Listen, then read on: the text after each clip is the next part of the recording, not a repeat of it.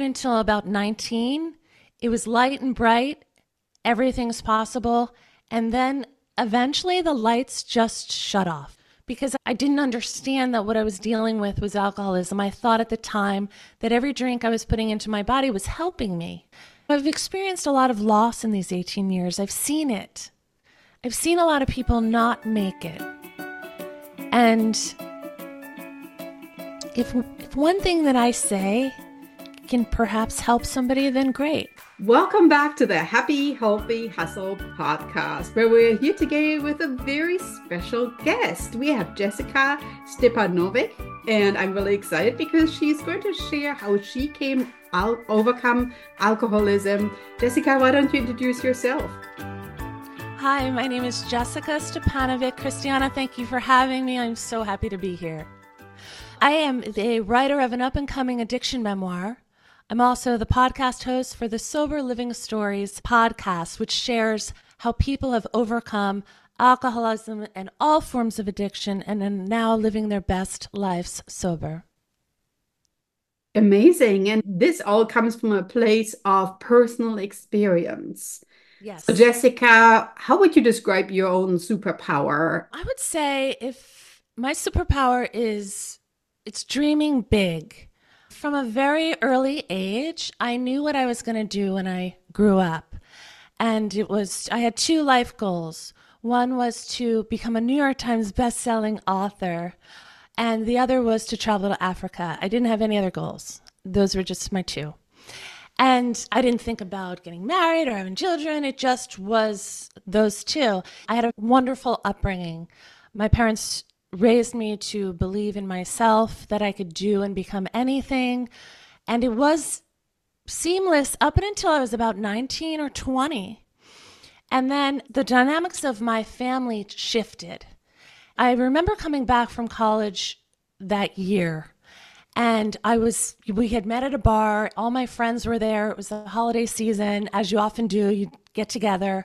And I remember that was the first time that I sat there and I thought about writing this book. I knew I wanted to do it.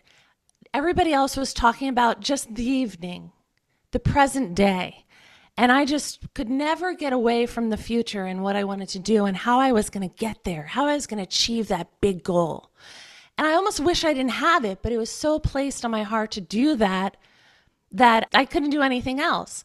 So when I heard people talking that evening, that particular evening, I could still remember it as clear as day. I thought, I don't fit in here. I don't fit in. I'm not thinking about tonight. I'm not thinking about what I'm going to do next week. I'm thinking about what I'm going to do over there and how I'm going to get there. But at that time, I did not have the life experience to fill the pages of that book.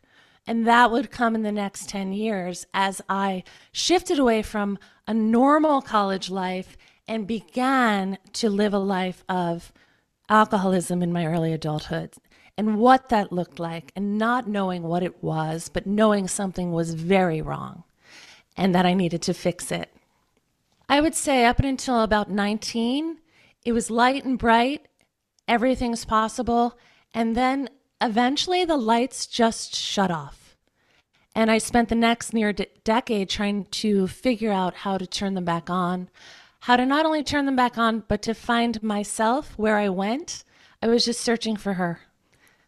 I left the country a number of times to reset, to go get well in Indonesia or Singapore and just start a wellness journey there and then come back and restart. But it never worked because I didn't understand that what I was dealing with was alcoholism. I thought at the time that every drink I was putting into my body was helping me. I'll stop when I feel better. I'll stop when I, so I would take another drink, not knowing that I had already crossed that line, and every drink I was putting in my body was hurting me.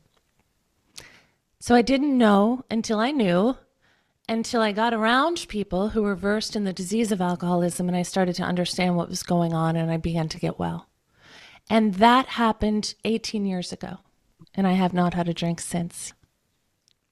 So it sounds to me like your sense of time when you were with your college friends, your, let's say, vision was a little bit different. And I know, of course, because I'm a college professor myself, that it always seems 10 years are like a lifetime away. But it nearly Yes. seems like you were at a very mature mindset to where you were actually thinking about 10 years in the future or thinking about things you would do in the future and not necessarily tomorrow. Does that sound right? Correct. I just knew that I was going to write a book and that's what I was to do, but I had no idea how to write a book or what to put in the pages of the book, but I knew that it was going to be something that had to be done. And, I had a long, about a 10-year after, at the tail end of my drinking, when I became sober, I began to work as a journalist. I began to work as a freelance writer for about 10 years. It was more of a talent that I just had that I didn't know that I had, and then it came out.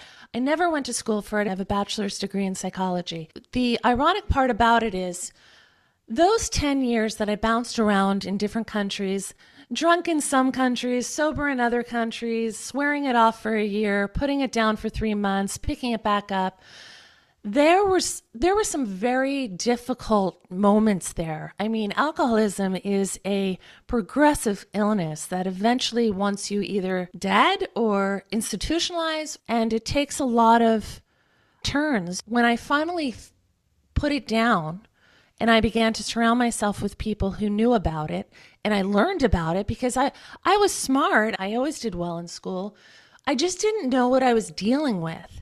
And it wasn't until the end of my active alcoholism and the beginning of my sobriety that I began to really see my talent come out of writing, because I had written all those years in active alcoholism. Whether I was away, I was interviewing the veterinarians that were traveling through. I said, hey, that could be a good piece. But what ended up happening was none of them got published. None of them were paid for. It's like the old example of sitting at a bar stool, just telling this person, hey, I'm going to do this one day. But it never comes to fruition. It never happens. It's just all these fruitless efforts pouring forth and it just never amounts to anything. And that's what that looked like in active alcoholism. But when I put it down, within a year and a half, I had over 150 articles published and paid for Oh my God. through staff writing at a newspaper, through magazine articles here and there. And I'm not saying that because that's an achievement. I'm saying that because it speaks to that barstool mentality of like, when you're doing something and you're in that addiction and you're in that alcoholism, things don't happen. They just are about the alcoholism. It's never about anything else. It's not about your family, your friends, your education, your dreams. You think it is, but it just doesn't have the components that can amount to anything. Because with alcoholism, it's always about that. So once you get rid of that and you have, solutions, you can begin to really start your life. What would you say was your biggest challenge in your life and how did you overcome it? Well, hands down, the biggest challenge in my life was overcoming alcoholism, because the active part, of course, was difficult. There was a lot of unanswered questions. My health wasn't good. But when I overcame it in the beginning stages, that was difficult as well. It was the hardest thing I did, but it was the best thing I ever did. And I had a lot of help. I had people who surrounded me and just stood next to me and beside me. And they listened to me and they told me the truth, always. And the difference is I yielded and listened to them. If they told me to do something, I trusted that they had an answer that I did not have, and I took it and I went forward. So, traveling around the world by yourself, living up and until this point, being very self-sufficient, that was very difficult for me to do. But I knew that my life depended on it. I was willing to put down what I knew, to say that I don't know anything about getting better here, and to listening to people who had more time than me. And that's when my life started again. I love that you actually say your life started again. That's brilliant. So, what or who do you think was the biggest influence that helped you overcome the challenge? It wasn't just one. Mhm. I have some key people that I love dearly and that are still in my life that of course stayed right next to me and were closest and would not let me fall either way. I would go. Like I was a difficult person. I was hurting and I wanted to be better and I had lost time and there's some desperation there and I was angry and I was sad. They didn't absorb that. They accepted it. They told me I have just a couple moments to sit in that and we need to move on. And so I listened to them and my life started to move forward. You know, in my third year of sobriety, I began a book, the book. I began the book and I took a year off and all I did was write. I wrote in the bank, I wrote at the food store, I wrote anywhere that I was. That was my sole focus because I knew that was what I was supposed to do finally. But what ended up happening was after I wrote that draft, I put it away and I didn't touch it again for about 15 years. That brings, I don't know, writers do that. They just say, oh, I can't, I'm not going to do it. Or they think it's not good enough or whatever the narrative you tell yourself is. I put it away, I put it on a shelf. And this past year, I had the good fortune to be placed in front of people that helped me take that off the shelf and begin again to complete the dream. And so that's where I've been living in the last year and a half. It looks very different. I was single then. I lived in a home by myself. I could do what I wanted, right when I wanted, that year that I put that together. So this time I have a home, I have a husband, I have 3 children, we run a business, I'm launching a podcast. So it's busy. When I had the opportunity to take it off the shelf, I knew that it was the premier opportunity because of the people that were being placed. And I said, I have to take this. I have to grab this. And it took a lot of time away from my family this past year. And my first 2, I was handmade, homemade, everything. And my youngest, I was doing this. So I had to, instead of beating myself up and saying, oh, I didn't get to volunteer at the school this last year as much as I did before, I had to reframe it and say, well, hey, maybe she needs a mom. Maybe she needs the example that, hey, my mom has a dream. She's going to go after it until she accomplishes it. And that's what she gets to look at. So I had to reframe it from beating myself up for not being there at every single moment as I was laying the foundation of this past year to honoring it and seeking balance so that I could accomplish it, but not at the expense of others, namely my family. I think this year I laid the foundation and I'm thinking that 24 is going to be implementing what I have already laid, which is going to make for more time and for me to just move forward. And they've been so gracious. My husband's been so supportive. How many people can overcome 10 years in like the darkness of their life, right? And come out. And I made a choice this summer. I celebrated 18 years of sobriety and I had never spoke about that out loud. I always kept it private. It was easy to write it down in a book because I didn't have to present myself as someone who had alcoholism and then didn't. I wasn't speaking to anyone. I was writing it on the pages of a book. It was still very private in a sense. But I made a decision this summer to begin to speak out loud about it, mostly because I had to stop being afraid of what people were going to think about me and instead honor that perhaps my message could help somebody else and to make that the premier focus instead of what anyone else who presently knew me thought about me. And it was just a choice that I thought, if I was Grace of living in recovery, who am I to keep that to myself?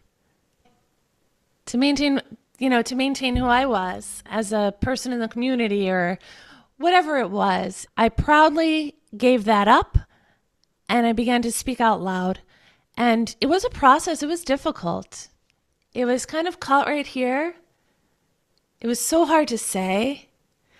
And it was hard the first time, hard the second time, hard the third time.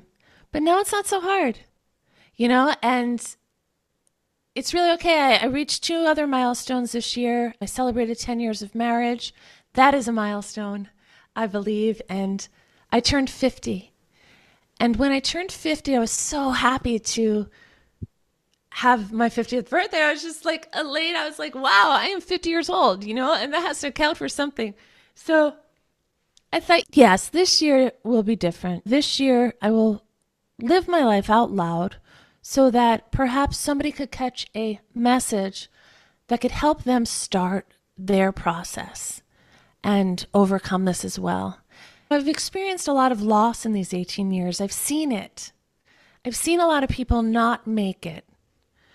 And if one thing that I say can perhaps help somebody, then great. I'm not afraid anymore of keeping that quiet. It doesn't mean anything to me to do that anymore. I love that perspective that you have now. I sometimes say we all have something important to share. And if we don't share it, we're actually stealing from others because we are keeping our story behind in private, more worried about what they will think of us than actually us thinking of how we can help them. And that's why I love in my podcast when people share their superpower, because frequently afterwards the audience tunes in and they say, oh my gosh, I totally connected with that superpower and I'm feeling that's something I could tap into as well. So go you for sharing it. I really applaud you, Jessica. Thank you. Well, where can we find out more about you and get in touch with you? What's your preferred social media or your website? You can find me at www.jessicastipanovic.com. So that's Stipanovic. And the easiest way to get updates about my upcoming memoir or any freebies that I have or any sharing of anything I've learned up until this point, I try to make it available through a newsletter called the 321 on a personal note. And that just, you simply sign up on the website by dropping in your email, and that comes out every Sunday. And the preferred social media is my Instagram, which is at Jessica Stipanovic. Thanks for being part of the Happy Healthy Hustle, and we look forward to seeing and hearing you next time. Thank you. Thank you, Christiana.